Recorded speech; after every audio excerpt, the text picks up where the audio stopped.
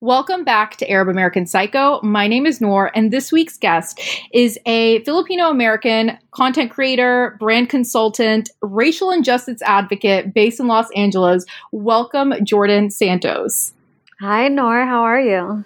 I'm good. I'm so excited to have you on this week. Yeah, and I'm so nervous, but I'm glad to be here. Don't be nervous. I was just telling Jordan before we started recording how articulate I think she is, which is so interesting because I feel like as women in general, we're always so critical of ourselves. That's so true. We're always I'm this, I'm to this, I'm to that. And I'm like, I literally have never thought that about you in my life. I know. I don't know. I think I just do so well behind my phone and an email because that's where I live and breathe and function. So when I have these long form conversations that are recorded, I tend to freak out. But no, I'm glad to be here. It's one of those things that I think that the more you do it, the easier it gets. It's like anything, right? So when I first started doing this, I definitely, I don't know. There was just certain times I would panic a little bit, oh my God, should I say something? Should I not say something? It just, you get so in your head, but the more you do it, emailing, I feel like emailing is such a skill that you develop. And I think back to how I used to send emails even a few years ago. And I'm like, I'm so embarrassed. But I want to talk a little bit about what you do because I feel you're kind of a jack of all trades. You do everything. What doesn't Jordan do? I don't do podcasts. That's what I don't usually do. But yeah, I guess I dabble in a couple things. Yeah, you're an amazing. How do you feel about the word influencer? I don't love it, but I also don't have an alternative for myself. I never had a blog, so I'm not a fashion blogger.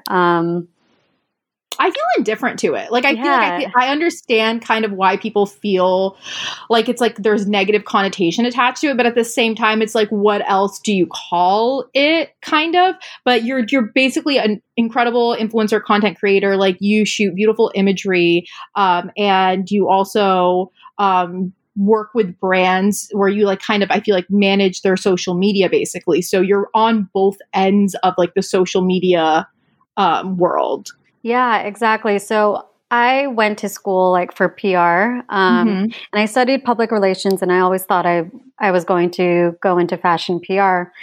And then when I graduated, social media really blew up, and I was actually working for a startup that created campaigns for budding social media influencers, and I would be the one to create these campaigns. So if, this brand was paying $10,000 and we wanted to work with 10 influencers, that would be me putting that together. So my start is actually in influencer marketing. And from there, I started helping brands and businesses with their social media. So I got into social media management on the brands and businesses side, and then also celebrities. And and that's what I've been doing ever since. And I feel you're definitely I don't know. I feel you are one of the content creators that I always feel is doing, just not to be redundant, calling you a content creator and then also say that you're very creative, because I feel but you are very creative with your content creation, and you're someone that I always look to oh wow, I love the way Jordan shot this or posted this, or even I feel you don't edit very heavily. I feel it's always very slight editing, but right. I love the imagery that you create. Have you always been into photography and just kind of shooting content? It's so funny because I don't really see myself as a content creator at all. And I know I am because I do produce content that I post on my Instagram almost every day. But it's funny, a blogger reached out to me and was like, hey, can you shoot this for me? I'm like, oh, I can recommend photographers for you. And she was like, no, I want to work with you. I'm like, I'm not really a photographer like that. She's like, I think you are. So it's weird because I never really went into it super seriously. Like, I am afraid of a camera. I hate being shot with a camera. I hate shooting with a camera unless it's like an easy film camera. So I've always like shot things on iPhone, and I've always like had myself shot on iPhone. And yeah, so I've never had like any photography background or anything like that besides taking MySpace photos with my friends and Facebook albums, like trashy Facebook albums in college. MySpace is a great place to start, honestly. Yeah. Just really, really learning what angles work for you and what angles don't. That high, truly. super angle, like that crazy. I'm so glad that died because it was not flattering for me. That super high shot where you're like taking the photo from like a foot over your head. Like, I don't know how that ever became a thing. It's like a downshirt shot too. So it was a very, very, very weird time. And then my eyes just look very Gollum-y in all of the photos because you're like looking up. I don't know. It's just it was a bad look. But yeah, no, it's so interesting that you don't consider yourself to be like a creator or a photographer, because when I think of you, I'm like, oh my God, yeah, Jordan takes some of the most beautiful images I see. Like, I'm always bookmarking your photos because I think that they're so stunning. Oh, like I literally.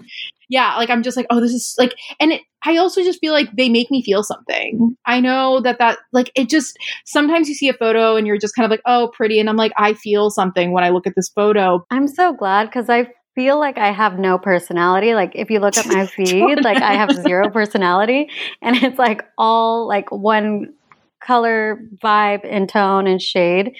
So you know what? That makes me feel really good. I'm glad. And yeah, like, I think that I think, again, comes back to like, we are so critical of ourselves, and it's so easy for us to find things that, you're like, oh, this could be better. This could look like this, or maybe this is kind of like boring, but whenever it's someone else is kind of looking at it through their own lens, I guess, like it comes off as something completely different. And yeah, like trust me, whenever I post any Instagram stories, I'm like, I'm the most annoying person. And then people are like, oh my God, like, I love you. And I'm like, really? Because I'm very annoying. But also something that I really respect you for is how you've always really just posted about what's going on in the world. Like, this isn't something that you just started doing within the last few weeks. There's nothing wrong if you are someone who just recently started kind of posting about what's going on in the world, but you've consistently spoken about social injustice. And another thing that you've spoken a lot about is drunk driving. Mm-hmm. And are you the founder of Babes Against Drunk Driving? So it's not like an official organization. Okay. Actually, like, whatever funds or awareness I raise, I donate it to Mothers Against Drunk Driving. But I actually, like, because I am a victim of a drunk driving crash, like, growing up, I guess I'll rewind a bit, but in 2012, I was in a really bad drunk driving crash, and I got into a car with my roommate, who was supposed to be my DD, with two other friends. He crashed the car. It resulted in my neck breaking in two places, and oh my God, I could have been paralyzed or killed. And honestly, it's a miracle that I'm here. But yeah, I was put in a neck brace for 4 months and had to take a semester off school. And from there, like, I had shared what happened on Facebook to 400, 300 of my followers or friends, I guess, because it's Facebook. But I went to a really small school, and there were a lot of questions and rumors about it. So, I kind of wanted to just set the record straight and share what happened to me. And I ended up getting so many messages from friends, people I didn't know, have never met, about them reading my story. And, a lot of it was that they were swearing to me that they would never drink and drive again. And it was because of the story that they heard. And so I realized then that, wait, what was the original question? Fuck. No, I'm like, no, you're fine. I'm like, keep going. I'm like, this is so interesting to me because I actually was Mothers Against Drunk Driving. Okay, go on. Yeah. No. I think that this is like, I knew that you had been in an accident involving a drunk driver, but I didn't know this like whole kind of backstory. And I was actually a counselor for the survivors of DUI manslaughter. So the families of, and statistically, like, I mean, drunk drivers are killing people quite a bit, unfortunately. And it's happening so often. And I think it's something that everyone kind of knows, like, oh, don't drink and drive. But I think when you hear these stories and these experiences, it does resonate with people in a different way. Because I know for me, before I was working in that division, I knew it was happening, but I didn't realize the volume in which it was happening, because it just, I think, so common, which is unfortunate that, like, it's not something that's going to make the news. You know what I mean? It's not something that people are going to make a big deal about. So I think it's so, I like really think that this is such an important story. And like, that makes me love what you're doing even more, even though, you know, it's not technically an official organization. I still think it's really important, because I think that there is something to be said about sharing a personal experience that humans really connect with. Yeah. And like you said, drunk driving isn't something that people took seriously. Like you said, it's something that people are like, oh yeah, drinking and driving is bad. But the only organization out there at the time that I knew of was Mothers Against Drunk Driving. And, you know, of course, my parents told me not to drink and drive, but, and every parent tells their children not to drink and drive, but how often do we really listen to our parents? So I knew that, you know, if I got into a car with a drunk driver, like, so many people my age are doing the same thing, even though we were told not to. And I felt like there needed to be some sort of group or organization that really reflected, you know, the youth that were actually committing drunk driving crashes and, you know, being the victims of drunk driving crashes. And so I wanted something that would resonate, you know, with people that I knew more so than, you know, Mothers Against Drunk Driving, which is not something maybe like someone in their 20s can relate to or want to listen to. Exactly. And I think that MADD is a great organization. It's just, again, like you said, it's not something, and it's so funny to me because I don't drink, but when I think back to being younger, I did get in cars with drunk drivers quite frequently.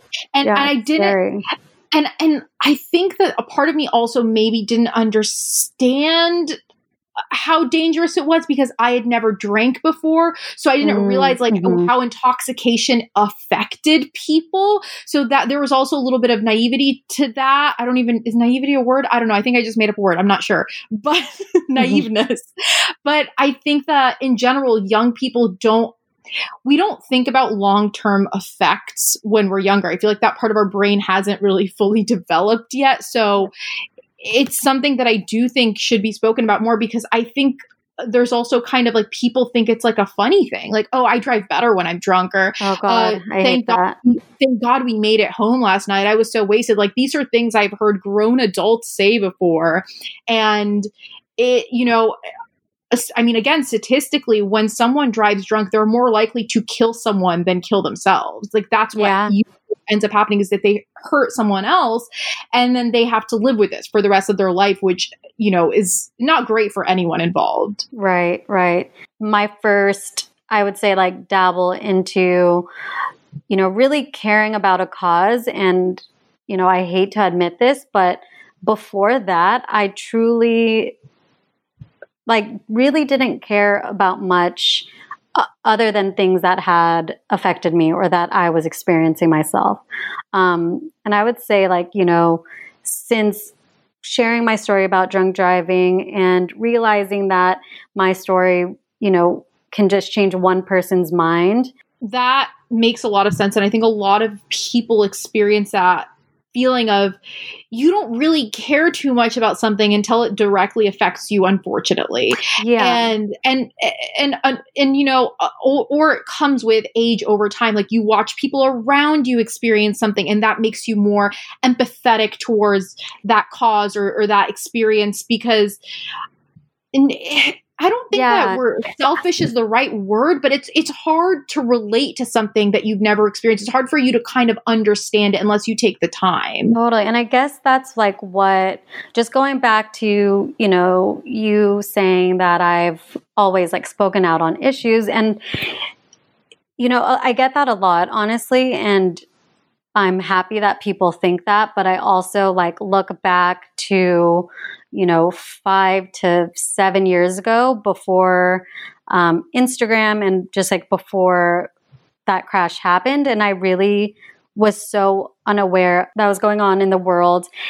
And it took something so traumatic for me to realize that, fucked up shit was happening to people all the time, whether it's drunk driving, whether it's gun violence, whether it's racial injustice or police brutality. And I think what happened to me made me open my eyes to that terrible things are happening to people around the world or around our country. And I guess like I felt so like I wanted so many people to care about, the dangers of drunk driving. And I realized then that there were so many other issues that people really wanted to like shed light on, and people weren't paying attention to because it wasn't directly affecting them. So I think that's, kind of just like where it all started.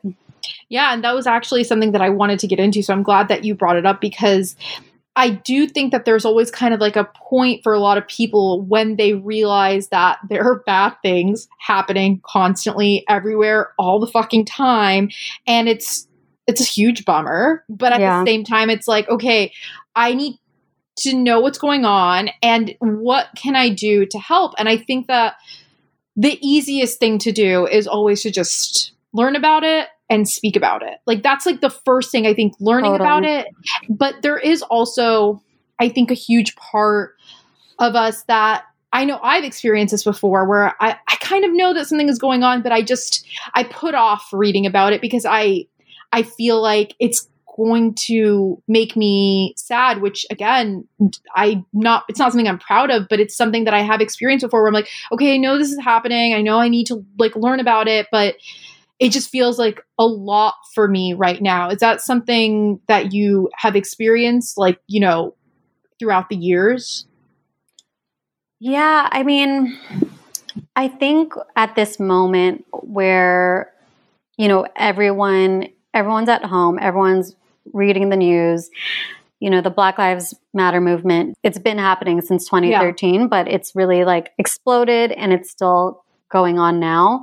And I think people are realizing a lot of the issues that they may not have realized before, on top of other things coming out. And I think now people are really like awakening to the fact that there's so many causes that they can get behind. So I would say like recently it's definitely been more of a touch point, but I would say like before this year, before COVID, before this like huge resurgence with the Black Lives Matter movement, I didn't feel that way because I always focused on the causes that I cared about, being drunk driving, racial injustice, and gun violence. I would say like those were like the main things I always tried to pay attention to in the news, and also share on social media. But now I would say it's pretty difficult, because now that everyone's talking about things that matter, which is amazing, everyone expects everyone to talk about everything. Yes. And I didn't really have a word for it. I didn't know what I was feeling. And I think like you probably get this a lot too, but I think when you start sharing things on social media that, you're passionate about and that you care about, and an injustice that you want to highlight, people then feel like they can tell you what to talk about or ask you to talk about this thing or that thing. And while I understand it, because I did that too when I had my drunk driving crash, and I wanted to spread awareness about it, and I wanted people to go to my yearly walks to raise awareness and funds for it. Like I definitely did that too. But I think right now everyone is trying to, well, not everyone, unfortunately, but a lot of people are trying to do better. And I think it's okay to have, the 2 to 3, 2 to 5, whatever that may be, but having those main topics that you really are passionate about and go hard on, because that's how you're going to be the most effective. And I just like listened, or I just watched an episode on the Patriot Act with Hassan Minhaj, and he talks about compassion fatigue. And that episode, have you seen it? I watched it because you posted it on your Instagram stories. I'm telling you, Jordan, you are my resource for everything. I'm like, oh, Jordan posted this. I'm going to watch it. And I always thought that burnout and compassion fatigue, because I'd heard of compassion fatigue before. I thought they were the same thing. They're not the same thing. They're similar, but they're not the same thing. Right. Yeah. And I think like hearing him just like vocalize that, you know, right now, especially with COVID, especially with Black Lives Matter, you know, just like so much stuff going on that is like so like right in front of us and just like filling the air. Like it's, you know, like these are just like things you cannot ignore. But with on top of that, of course, there are other really fucked up shit going on in the world. And, you know, you want to pay attention to everything, and you want to talk about everything, and you want to spread awareness about everything, but he compares it to like having your browser open and having 32 tabs open, which I often do. Everything down. It's going to slow everything down. I do it. I'm guilty of it. Anytime my computer is slow, I'm like, I should probably close like a few tabs, but I'm like, but I don't want to close this, and maybe I'm going to look at this later. Like I'll have tabs open. My license has been expired for 3 months, and I've had to renew it. Well, and I've good thing you're not going anywhere. Literally, I'm not going anywhere. But like, I've had that tab open to renew it, and I'm just like, oh, if I close it, I'm gonna forget. But I haven't even opened it since I opened the tab in like March, which is hilarious. Right, and so he like just, you know, compares it to that and says it's okay to just like close a few tabs and focus on the couple that you have up. Yeah, and I don't know. I think like it was just like him saying that gave me permission to like, I don't want to say like set boundaries. Like I just like don't want people to think that because they're not talking about one thing means that, you know, their outrage to injustice is exclusive, you know, or selective. But I also like listened to this video. Her name is also Noor, and she like shared a video about like setting boundaries. Yes, a lot of people have sent that Noor Tagore video to me recently. Yeah, and I really liked what she said about, you know, when people are telling you to talk about this, post this, talk about that, there does become a point where things do become performative, and you're just trying to appease your audience or whoever is messaging you, and it's not coming from a genuine place. And if it's not coming from a genuine place, it's going to be disappointing. And I think I saw that a lot. I don't know about you, but I saw it a lot with the Black Lives Matter movement, actually, like people demanding certain people to talk about it. Yeah. And then once like this person, celebrity influencer, talked about it, they were saying like, this isn't enough. I'm like, well, you know, as fucked up as it sounds, like what made you think that person cared in the first place? Like I'm not, I know that's like sounds really harsh, but I just think, and this is like total, I'm like going off on a tangent, which I normally do when I talk. But I think that's what I have the trouble with, like the term influencer. It's like that person isn't an influencer. That person is a salesperson.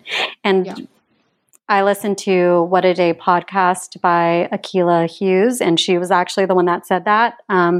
Like if a public figure isn't using his or her platform to, you know, talk about issues that matter, like, is that influence or are they trying to sell something? That's, I think, the problem of like looking up to influencers or celebrities that don't have a basis in social justice or, you know, like, or anything like that. And I think it's good that, you know, people have like been forced to open their eyes. And I think, you know, there are a lot of people who have, you know, gone into this in a genuine way and really do actually want to learn more. But I think it's apparent when it's genuine and when it's not.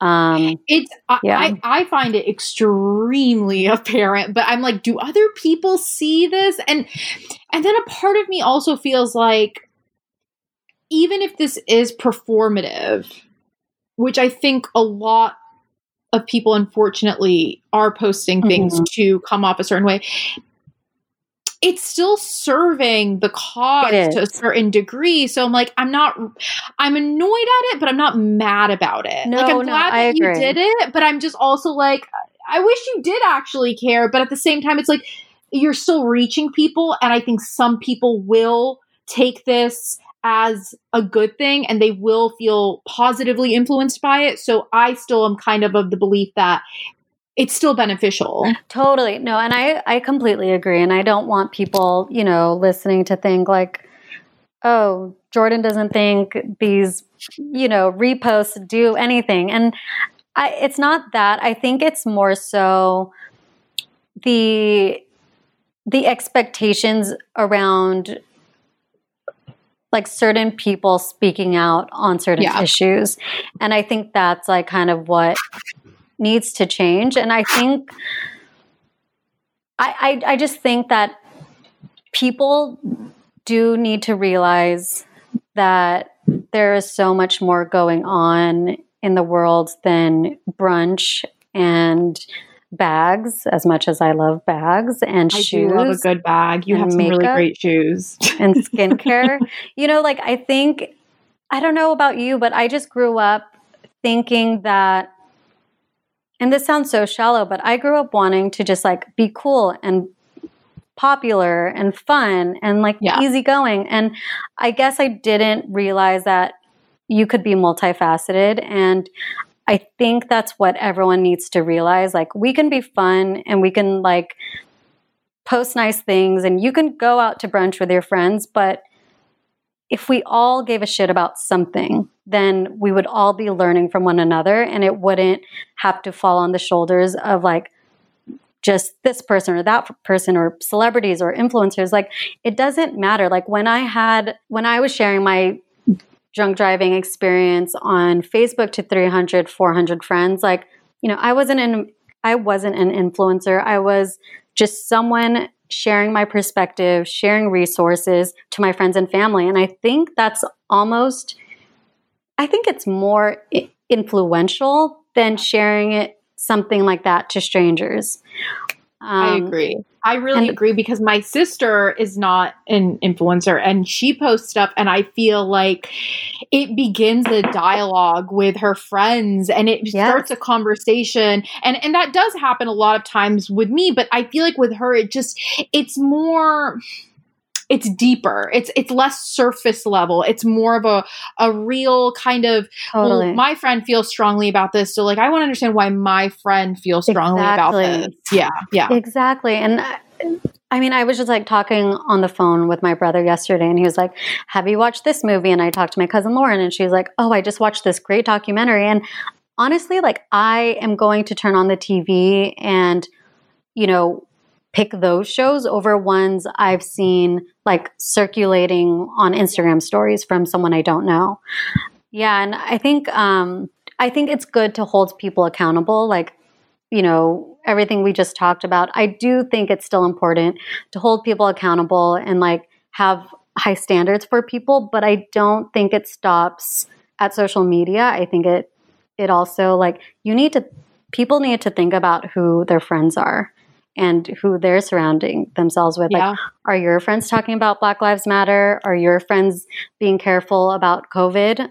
Those people are the ones influential. Exactly. Like, those people are the ones you're spending the most time with, you're talking to on the phone, you're hanging out with. Like, I think, like, I don't know who said this, but there's a quote that says, like, you make up 5 of the people you hang out the most with, or something like that. Like, you become who you hang out with. My dad had said that to me my entire life, like constantly. And again, it's just one of those things that you're like, oh, you don't know what you're talking about. And then you get older and you're like, oh, wow, you were so fucking right on about this. You are the people you surround yourself with. You pick up on their habits. If they make it seem like it's not a big deal to drink and drive, you will begin to think it's not a big deal to drink. Like, it really does influence you. And that's why it's so important to speak up about things you feel strongly about. And because I think we also can, be surrounded by people that maybe, their thoughts don't align with yours, but I think that you should be able to share your thoughts and then them maybe take some time to understand it. And maybe that will change their perspective as well. So it's not like, if your friends aren't taking COVID seriously, just fucking drop them, or maybe start a conversation with them and you might be able to change their approach or their opinion. And maybe there's something about it that they don't fully understand and you can help them get to that point. I agree. And I think that's what it is. I think it's like having these like tough conversations and not shying away from them, and then seeing if your friends, are pretty resistant to them and write you off. Like that's almost disrespectful. Like just like as a friendship, they're not willing to have a conversation with you. It doesn't, it's not so much the topic at hand, but that they are trying to impose, or they're trying to brush off what you're trying to articulate without taking the time and energy to hear what you're saying. I've definitely experienced that, especially in the past couple years. Like, my mom's really conservative and I'm really liberal and we like butt heads, but I've seen like over the years how to talk to her and how she chooses to talk to me. And we've gotten to a point where we're not having like screaming matches at each other and now like having conversations. And she's like, well, did you see this? I'm like, but this, and it's very civil and it's not perfect, but it's gotten to a manageable place where we're at least hearing one another. And yeah, that's a skill. I've recently gotten to that point where we can have conversations that don't end in me screaming / crying because I'm telling you, the second I talk to my parents, I was telling my friend this the other day, I'm like, I feel like I regress. Like, I don't know what happens. I become a baby again. Right? I become like a bratty 14-year-old. Yes. Yeah. I'm like, what is going on? I feel like I have no control of my emotions. And so I've actually, during quarantine, been making a conscious effort because I am the golden child who actually obeys quarantine. And so my parents do let me come over. I do wear a mask though, but they let me come over. And so during that time, I've been working on talking to my parents about things that we might disagree on. Mm-hmm. And it's something that like literally I'm so proud of myself for being able to talk to my mom now without like screaming or crying. I mean, I'm proud of you because it's hard. I get it. It's so hard. Yeah. And I think like with family too, it's like you kind of could have those screaming matches because where are they going to go? Like, she's your mother, you're her daughter. Like, it, Mom? Exactly. But I think it's so hard with friends. And I think that's why it's so easy for people to be like, why isn't this celebrity saying something? Why isn't this influencer saying something? I'm like, but are your friends saying something? Like, are you guys having this conversation? And I think people are afraid to have those types of conversations. And I get it. I've definitely, like, I had a really, really good friend. He is a white male, voted for Trump. And, we would like talk about everything from gun control to abortion. And like, we had different views, but we always were able to like kind of like show each other our perspectives and where we're coming from. And he's like, not all Republicans are like this. And I'm like, well, not all Democrats or liberals are like this. And we always like were able to have like those types of conversations. We had a conversation surrounding Botham Jean, who was a Black man killed in his apartment by a white female police officer. And so like I had shared this, I don't remember when this happened. I think it might have been like fall or winter of last year, maybe, but I had ended up sharing it on my stories and just like talking about how like outrageous it is. And he sent me a thing about forgiveness. And I was just like, fine. Like throw my phone across the room. Yeah, I was enraged. I was definitely enraged. And I would break my phone. And I was just like, but you can't talk about forgiveness without talking about the injustice that happened. Like, don't pick and choose what you're choosing to see. And we had a long conversation. Well, it was mostly me talking to a wall, but like, trying to explain racial injustice, especially with police brutality. And he was trying to tell me that he decides to see the bright side of things. And I said, that's white privilege. And he disagreed. And there was like a point where I was like, okay, I feel like you're talking at me and you're the one that came into my space to have this conversation. And now that I'm disagreeing with you, you don't want to have it. He's like, oh, I was just sending that video. I wasn't trying to have a conversation. I'm like, well, of course you're not, because now I'm telling you how I feel and you can't handle it. And, and I think that happens a lot. Yeah. And that's the thing. And I think people are scared to have those conversations. And I just want to say, like, yes, those conversations happen, but there are also other conversations that you have with friends and you realize that they feel the same way you do. And they didn't know that they had anyone else to talk about it with. And now you both are signing petitions and writing letters and sharing resources. And those friendships will grow and you will find those people and they will thrive. And you will be so much happier to have, these friendships that really are open and like just better one another versus, friendships that dismiss you. And I think, I don't really know how we got to this point of the conversation, but I think it's just like so important to just like have these conversations. And like you said, it's not about dropping friends who just have opposing views without having a conversation. It's about trying to have those conversations.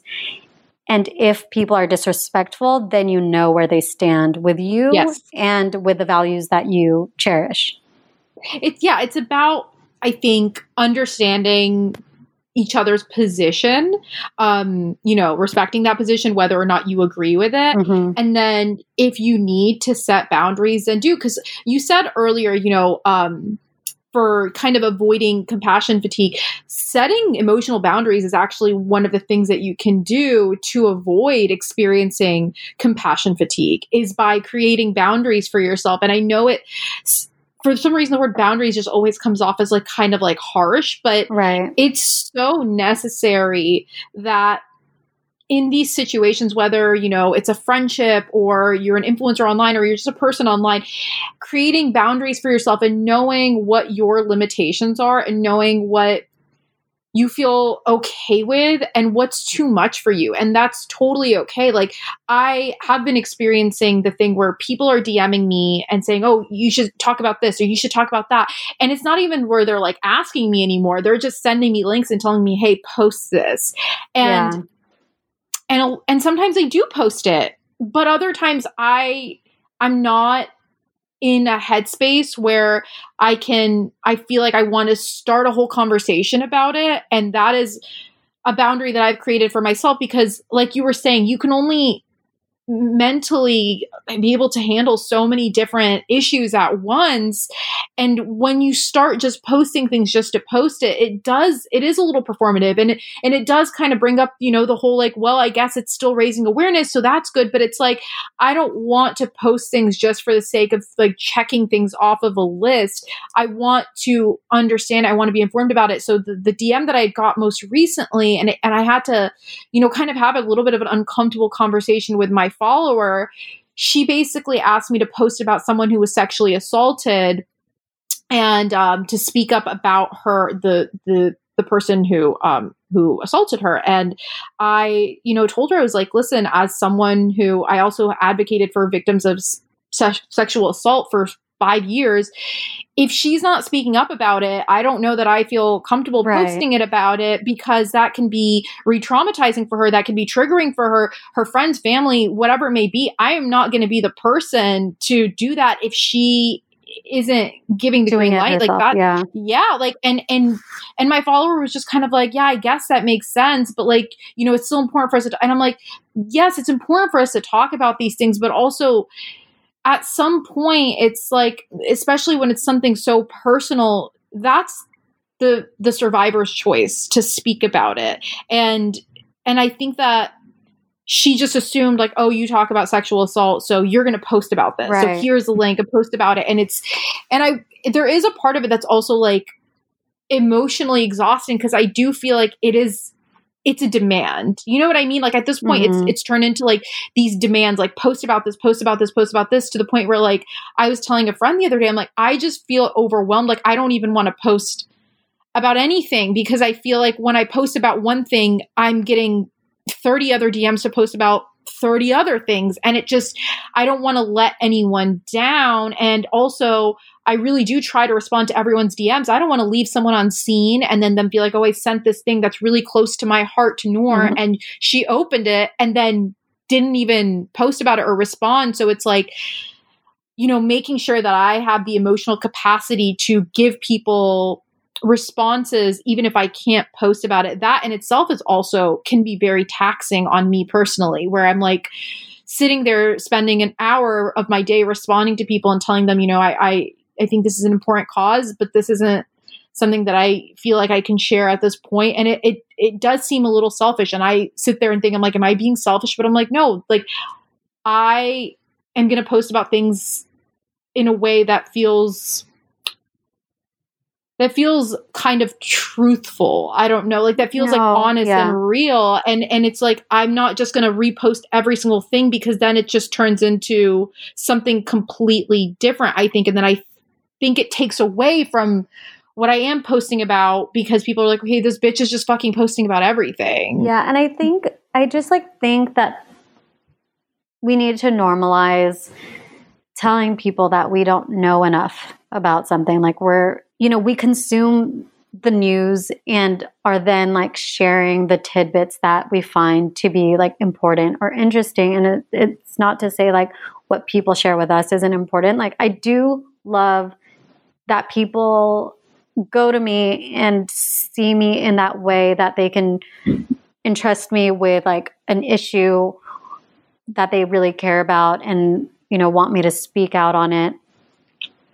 But I guess like I just like feel like if we're just like posting to post, we're doing it a disservice, because we're not actually taking the time to really listen and learn and like find, like for me, it's like I could learn about something, but I then want like a call to action with it. So it's really hard for me to just share something like as an FYI, even though it's good, but I really like want to find something that feels actionable, because that's what makes me feel like I'm actually helping the situation. Going back to like, everyone has a platform, everyone has a voice. And I think this is why I say this so much, say that people need to use their voice so much, is because everyone has one.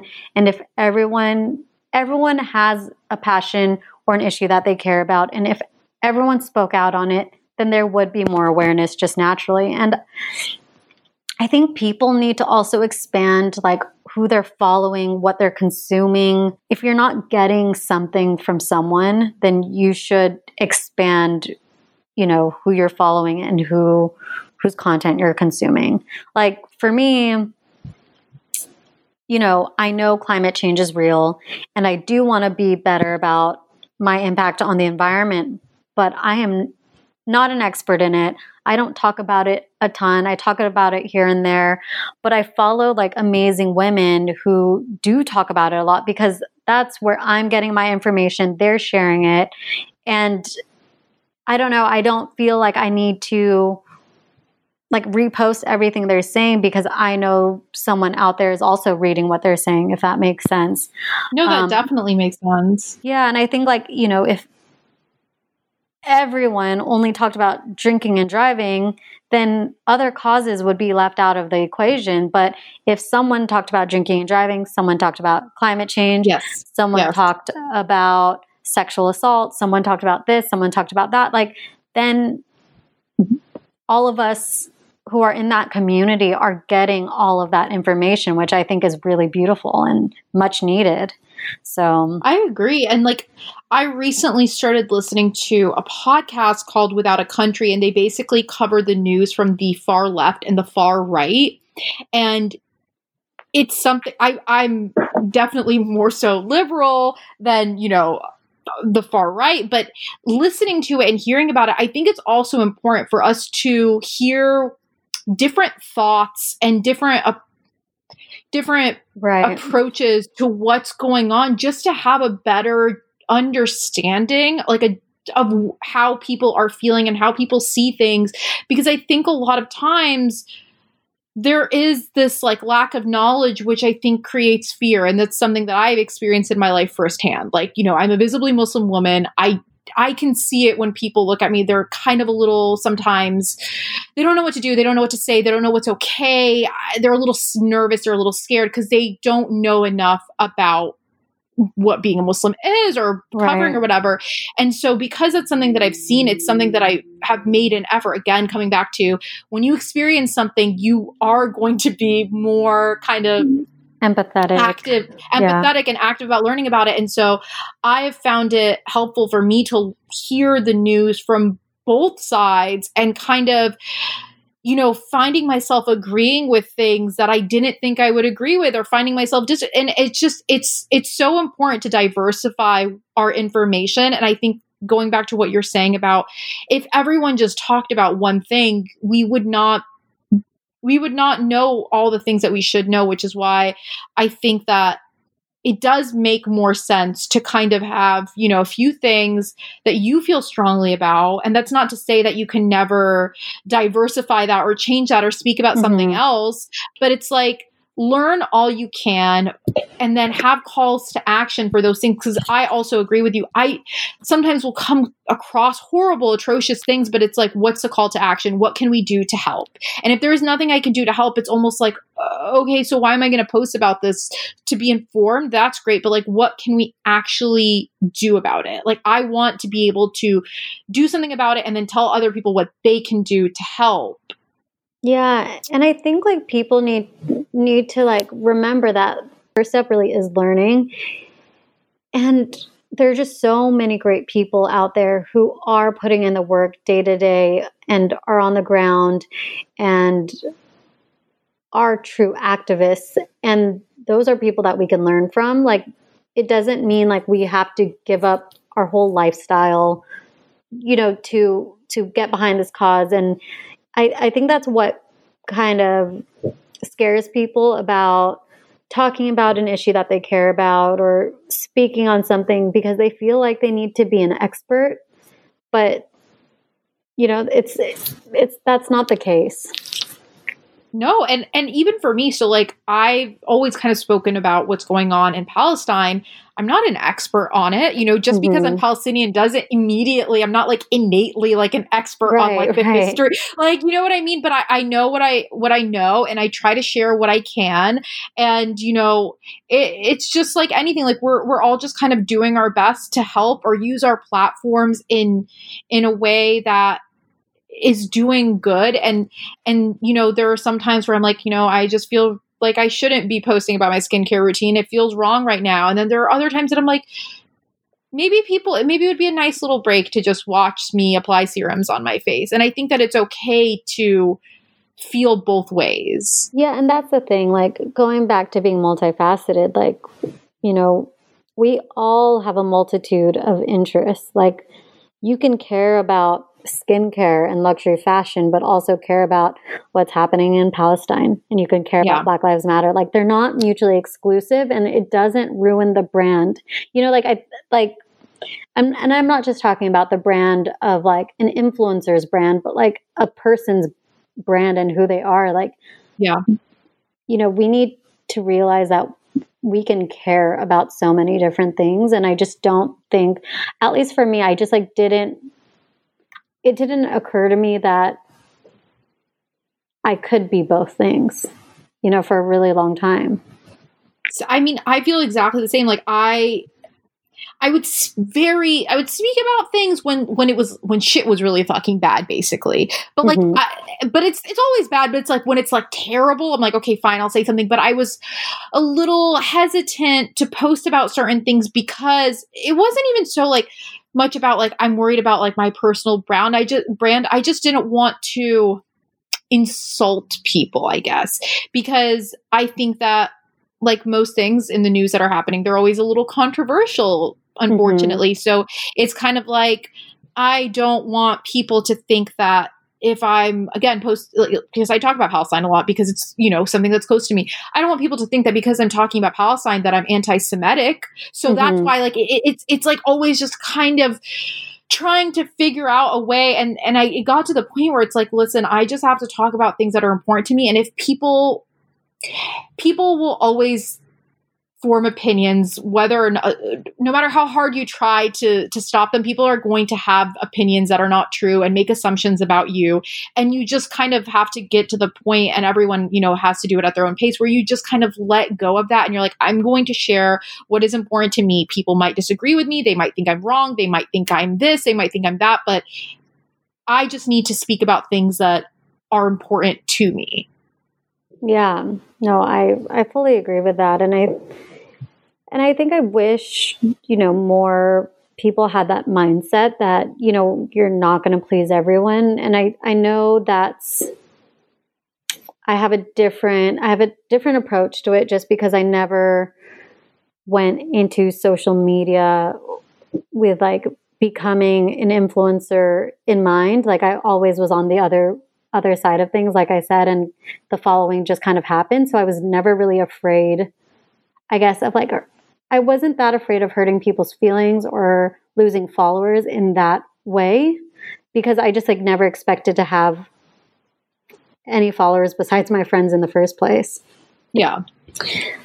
But which like, that's the thing. Yeah, I can definitely understand that. And like, even knowing that a majority of my audience probably won't think that, I guess the thing for me that it's like, I definitely know it's a pressure that I put on myself, but I do kind of feel this like pressure where it's like, I am representing a visibly Muslim woman, and I want to make sure people don't believe these stereotypical things they may have learned. So even if I think there is someone could possibly interpret it as X, Y, and Z, like I want to think about that, because I'm like, this might be the only time they've heard a Muslim woman speak about this. So I'm like, I want to make sure that it comes out right.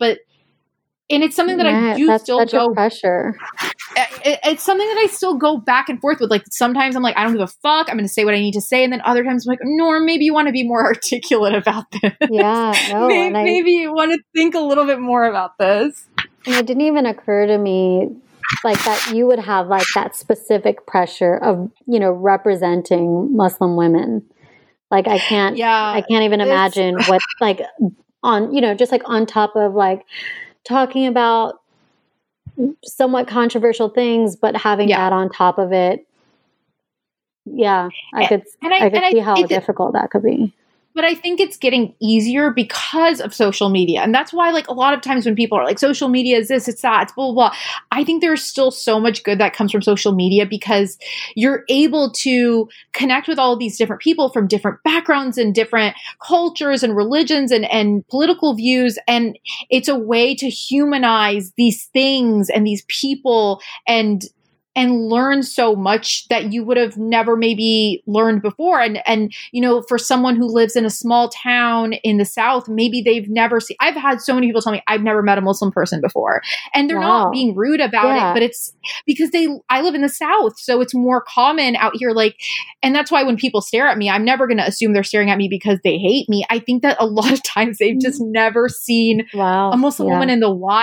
Do you know what I mean? They're like, wow, there he is, like, this is so crazy. But like, and it's not even like, I don't think they're trying to be rude about it. I think that I would probably feel the same way too. Like I remember seeing a monk at Starbucks, and I caught myself staring at him because I'm like, holy fuck, I've never seen a monk just walking around, especially in a Starbucks. Like, this is so cool. Like, I you know what I mean? So I think that there is a pressure, but I think that pressure has been alleviated over the years. And it is because of social media and people just being so exposed to different cultures. And so for you as a Filipino American, do you ever kind of feel a pressure to speak about any, you know what I mean? Do you feel any type of pressure because of your background? I'm trying to think if like I've had like similar pressures. Like I would say no, but yeah, I think I just like growing up Filipino and just like being Asian in general, like I think I enjoyed and benefited from the whole like model minority trope without realizing it. I wasn't really in touch with like being Filipino until probably like, I don't know, a few years ago. Like, and I know that's like crazy to say, but I No, just like, I grew up consuming like white centered media and obsessing over like white heartthrobs like Freddie Prinze Jr. and JC from NSYNC, and, you know, wishing I was white and popular like Brooke Davis and Summer Roberts. And I love Summer Roberts. I know, same. And I still love Brooke Davis because she is actually like an activist in real life. Sophia Bush is so fucking cool. Like she is so cool.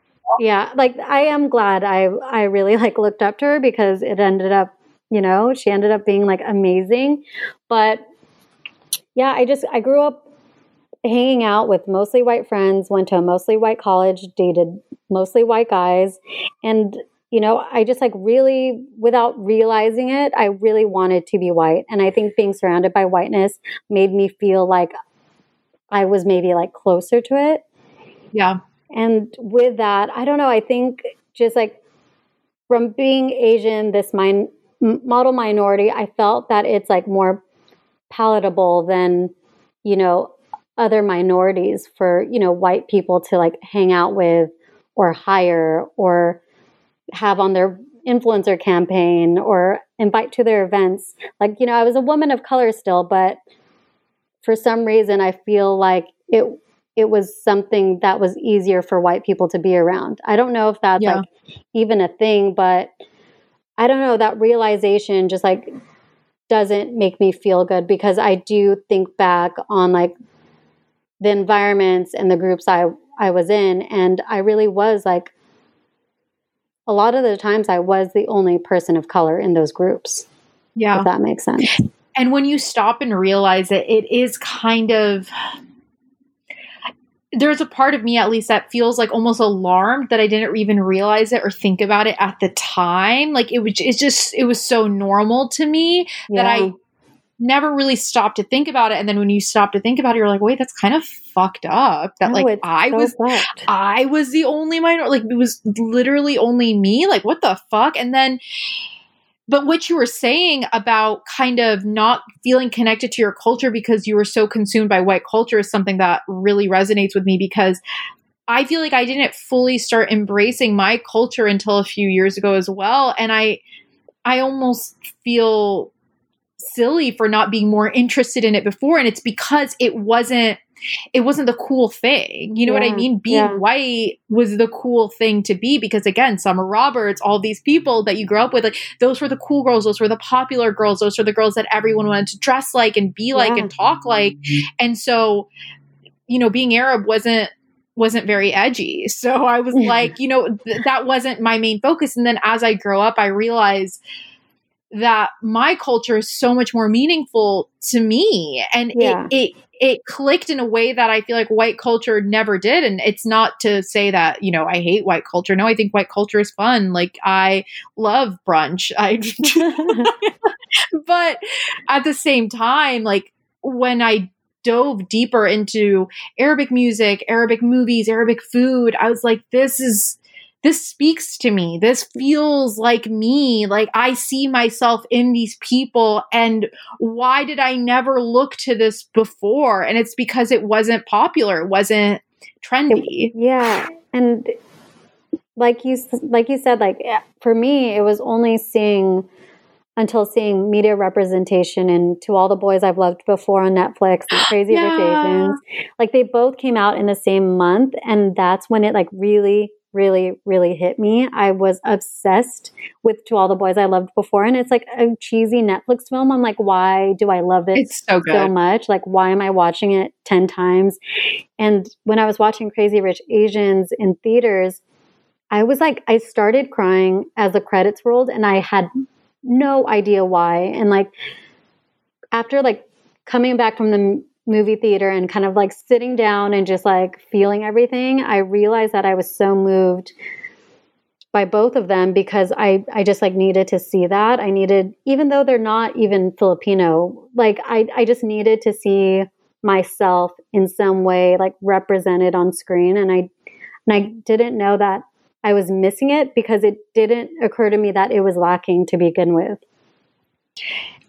Like literally as you're saying this, I am like nodding my head vigorously because I'm like, yeah, like even for me, I am not, I mean, technically, I guess I am Asian, but I'm not from South Asia or I'm not from, but it still resonated with me. I cried watching Crazy Rich Asians so many times. It's still one of those movies. I'm so glad it's on HBO because it's like one of those comfort movies that I can just like put on and I can feel good. And I do kind of, I think, identify with a lot of that culture because I lived in Malaysia for 4.5 years when I was younger. And so I really, really like watching that movie. Like I'd been to Singapore before and I was like, oh my God, like this is so cool. Like I felt represented and I'm not even from there, but I felt represented because that related more to my experience and just seeing the way they interact with their parents. That to me, I'm like, that is my life. And it's so interesting that even for me, like I felt like represented in Crazy Rich Asians because I was like, this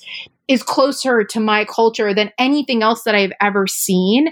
And it is something that I was lacking. And I did connect with it in such an intense way, even though I guess it's just like a romantic comedy, but it was important to me. I felt really good watching it because I felt seen. And I think that's another reason why for me, it's so important that I do speak on social media because whether or not I realized it immediately, I was kind of providing representation for girls who had never seen themselves in media at all.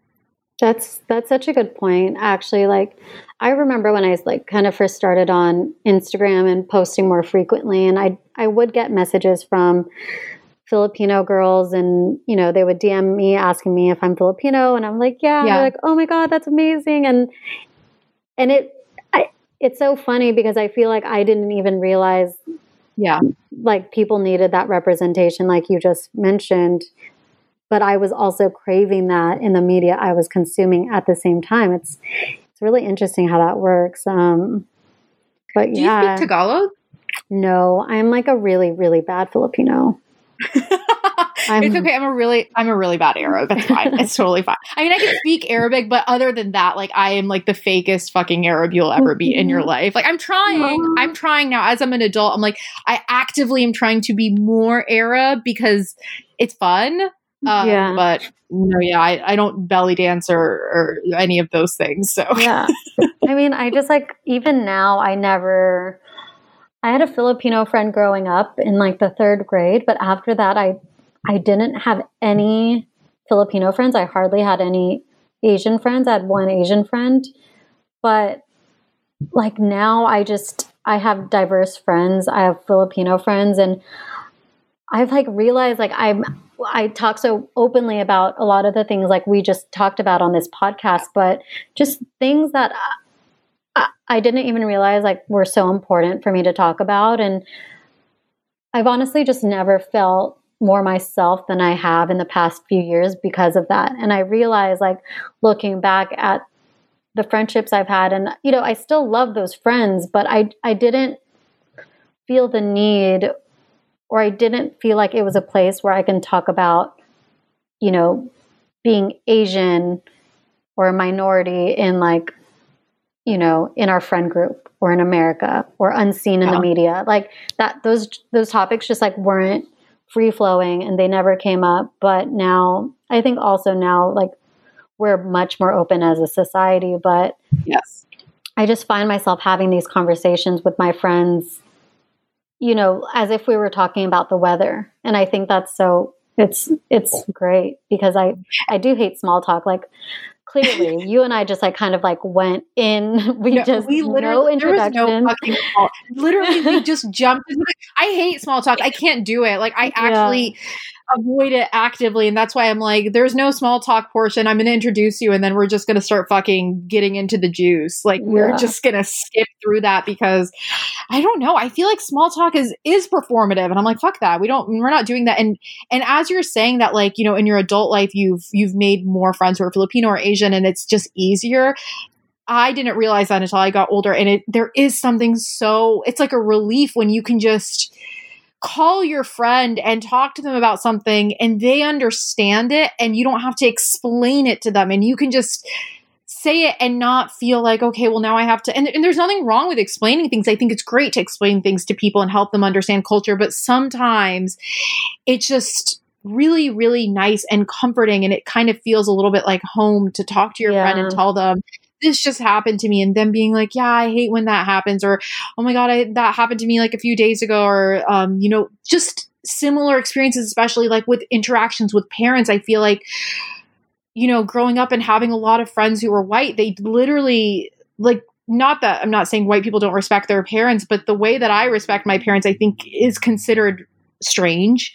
And I wouldn't do certain things out of respect for my parents. And I didn't consider it a burden. I just kind of felt like my parents raised me and have done everything for me throughout their entire life. This is the least I can do. That was kind of how I thought about it. So I didn't really, they were like, oh, that must be so hard. I'm like, it's fine. And like, I feel like a lot of times they're looking at me like, you're fucking brainwashed. But I'm like, no, like, I like respecting my parents. It's nice. It makes them feel good. Like, I don't know. And just not having to explain that to people in my adult life has been very comforting. Yeah, no, I feel you. Like, I just, like, you know, growing up, I remember, like, I wasn't allowed to have a boyfriend. So, like, my high school boyfriend was white, and he was like, why can't I come over? I'm like, I'm not allowed to have a boyfriend. But, like, I was at his house, and I was able to, like, be in his room. You know what I mean? It was just, like, it was so different. It's crazy. Yeah. And it was hard at the time, you know, as a 16-year-old my life was so hard because my boyfriend couldn't come over, but it really was like kind of like a cultural difference. He was like, I don't understand why we can't like hold hands everywhere. And, you know, I can't come over and meet your family. And I'm like, oh my God, just like the way it is, you know? Like I'm vigorously again shaking my head because I'm like, these are like, all things that have happened to me. Yeah, I'm like, you have to be my secret. And then they feel bad about it, and then you feel bad for making them feel bad. It's like, I'm not ashamed of you. My parents would just be very upset, and I don't want to have to deal with that. But yeah, no, it's something that like over time, again, like coming back to learning how to communicate with your parents. There are so many things I was scared of telling my parents when I was younger that now I'm realizing a lot of it wasn't warranted. Like they're not as scary as I thought they were. They just did a good job of like making me think that they were scarier than they were, but they're actually not as fucking scary as they pretend to be. Mm-hmm. And like learning to have these conversations about things with your parents is something that I've appreciated as I got older, thinking, you know, like I cursed in front of my mom for the first time ever, like 2 weeks ago. Like, I'm not even joking. It was the first time I've ever, and it was crazy fine. Because you curse so much on the podcast. So much. I curse so much all the time. Like, did she not listen to the podcast? No, my mom definitely doesn't listen to my podcast. She also adamantly will not come on. She's very against social media. She's very much so that mom who's like, people are stealing your information and like, blah, blah, blah. Don't post anything on the internet. Don't post anything about, don't post anything in your apartment. People are going to find you and get you. And I'm like, okay, mom. That's my dad. Now I know. That's my dad. Yeah. He's like, you know, you shouldn't have TikTok. I'm like, I don't have TikTok. Like it's deleted. But I'm like, yeah, Dad, don't worry. I don't have TikTok. And then, but my mom loves it. She's like, oh my God, you did a campaign for what? Send me the photos. I want to post it on Facebook. I'm like, you That's literally so never. No, but I'm like, Mom, like you do not tell me you're proud. She's better at it now because I had to like be like, look, you say you're proud of me on Facebook, but you have never told me you're proud of me in real life. So that was like a conversation that we had, but she's better about it now. That's also a conversation I've had with my mom recently. Like, I know you love me. I know you're proud of me, but sometimes you need to give me a little bit of verbal positive reinforcement because I don't know that you feel that way. But again, it just comes back to a different culture. And for them, my mom was like, my dad never told me I was doing a good job and it was fine. And I was like, cool, you lived in a village in Palestine. Not the same fucking thing, mom. I'm like, I'm surrounded by people whose parents are applauding them for literally fucking doing anything. Literally anything. And I'm like, I'm out here trying so hard. And you're just like, oh, that's good, I suppose. Could have been this though. You could have done this. Oh God, same. My mom's like, A-. Why isn't it an A? I'm like, what? It's like, it's calculus. Yeah. No, but I think that goes back to like just a lack of media representation. I think just seeing on TV like these like happy families that like tell each other everything, like Gilmore Girls, you know, like I love Gilmore Girls, but like I love Gilmore Girls. Same. But you know, like you kind of like you're in that kind of relationship with your mom. And then I grew up with a lot of white friends and they had very close relationships with their parents. And I'm like, yeah, my parents don't know I have a full boyfriend. You know, like there are like things like they have no idea about me. But I mean, like you said, as you grow older, you're kind of like, well, this is me, mom and dad. So and they're okay with it. And it's just like, why was I so scared to show them who I was before? But again, it's a lack of representation. So it's like a lack of knowledge and information. And it's also new because I'm a first generation American. Same. So it's just a lot of not feeling like your parents don't understand you. But then like you realize, no, if you just take the time to talk to them about it, they actually can comprehend it. I mean, they're not fucking idiots. So like, no, yeah, they can get it. And there are certain things I will say my parents are like, that's just stupid. Like my parents don't understand the concept of eating at restaurants. Like they literally are like, why are you doing this? Like, why is this a thing that you like when you could just like cook at home? Like home food is the best food. And I'm not going to lie, Jordan. A week ago, I called my friend and I was like, yeah, I just can't order burgers anymore now that I know how well I can make them at home. And she was like, who the fuck are you? And it's just like, that's amazing. I guess once I started cooking more during quarantine, I'm like, why am I ordering pasta for $25 when I can make a whole pot of pasta that's going to last me for a few days for like $10? Like, I'm like, oh my God, I'm turning into my mom. I'm literally turning into my mom. No, it's so true. I feel like just being in lockdown, it showed me anyway, like how much of what I was doing was so unnecessary. Like I love going out to eat, but it's like, was 3 times a week necessary? You know, like I totally get it for like a date night or a birthday or like, I don't know, but I was just doing it because I had time to go like with a friend to a restaurant, like when we could have easily like gone home, hung out on the couch. Like there are just certain things that I realized, like I was going to like how many events per week? Like why? What? That's what I'm saying. It's really put a lot of things into perspective for me, and not to be like, oh, it's great, because I understand that it is affecting a lot of people very negatively, and that's something very real. And I feel very lucky every day that it's not affecting me in that way. But I think that when we are able to kind of go out and about again, my approach to how I live my life is not the same as it was in the beginning of March. It's just not. Like, I just realized I was doing too much, and I was like, why was I doing that to myself? Why was I putting this pressure on myself when I can just be as content not going to restaurants all the time and not going shopping all the time and not doing this all the time and not do it has definitely made me reevaluate the way I spend my time. Yeah, I agree. Same here. I could talk to you forever, Jordan. Honestly, thank you so much for coming on. This has been such a lovely conversation to have. Like, truly, like, I'm smiling while we're having this conversation. And I'm so glad that you did this and you came on. And I'm really excited for my audience to hear you and hopefully kind of learn a little bit more about what you do. And I think that you're a really cool person, and I think that people should definitely know who you are. But where can people follow you online and plug all the things? Yeah, I mean, I don't have much to plug. I'm on Instagram, so you could follow me at Jordan Reese on Instagram. I love Twitter more than I love Instagram, and I feel I like... follow you on Twitter. Wait, you're on Twitter?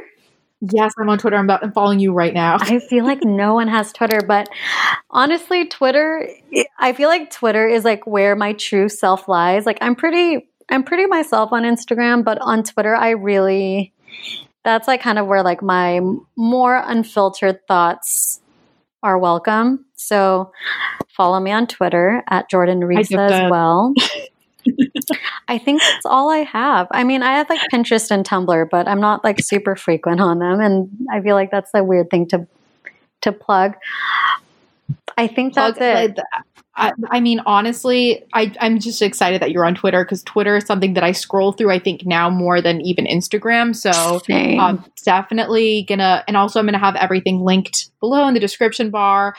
Thank you again, Jordan, for coming on. I really, really have had a great time. And as always, you guys, you can follow the podcast on Instagram at Arab American Psycho, where you will see a lovely picture of Jordan. And you can follow me on Instagram at Noor E, and I will talk to you guys next Sunday.